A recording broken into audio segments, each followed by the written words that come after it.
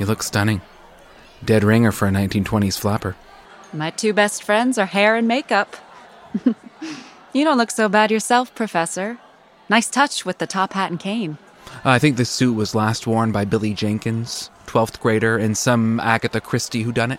Billy Jenkins! I love his work. Particularly enjoyed his turn as hooligan number 1 when he spray-painted dicks all over the new gym lockers. Not my Billy Jenkins. Same one. Seriously, Catherine, thanks so much for inviting me to this incredible wedding. Seriously, Jim. Glad you made it. Who else would I take to a Gatsby-themed event but a teacher? Checking in. Catherine Winchester +1. +1. Sorry, old sport, but it was too late to add your name. Please place all cell phones and cameras in this bag. Need to hand over my phone? The couple sold all their wedding photos to Us Weekly. Can't afford any leaks. Heard they paid a fortune. I'd have to pay someone to take my wedding photos off my hands. That bad? Let's just say the finale had me dressed like a marimba player. So need to see these. If you need to see me looking like a Pied Piper with a ribbon obsession, they're yours. Jesus. What? Not like any wedding I've ever been to. Ferris wheel?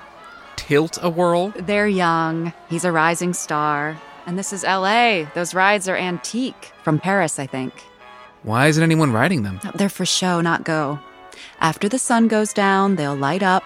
Great photo background. That's insane. You could feed a whole town in New Mexico for what this cost. Lighten up, Professor. We're dressed like it's the roaring 20s. Let's roar a little.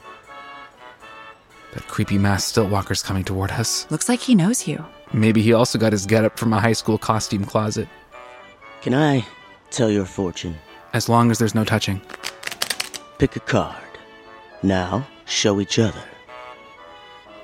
King of Hearts. Queen of Hearts. Oh, romance. Easy trick.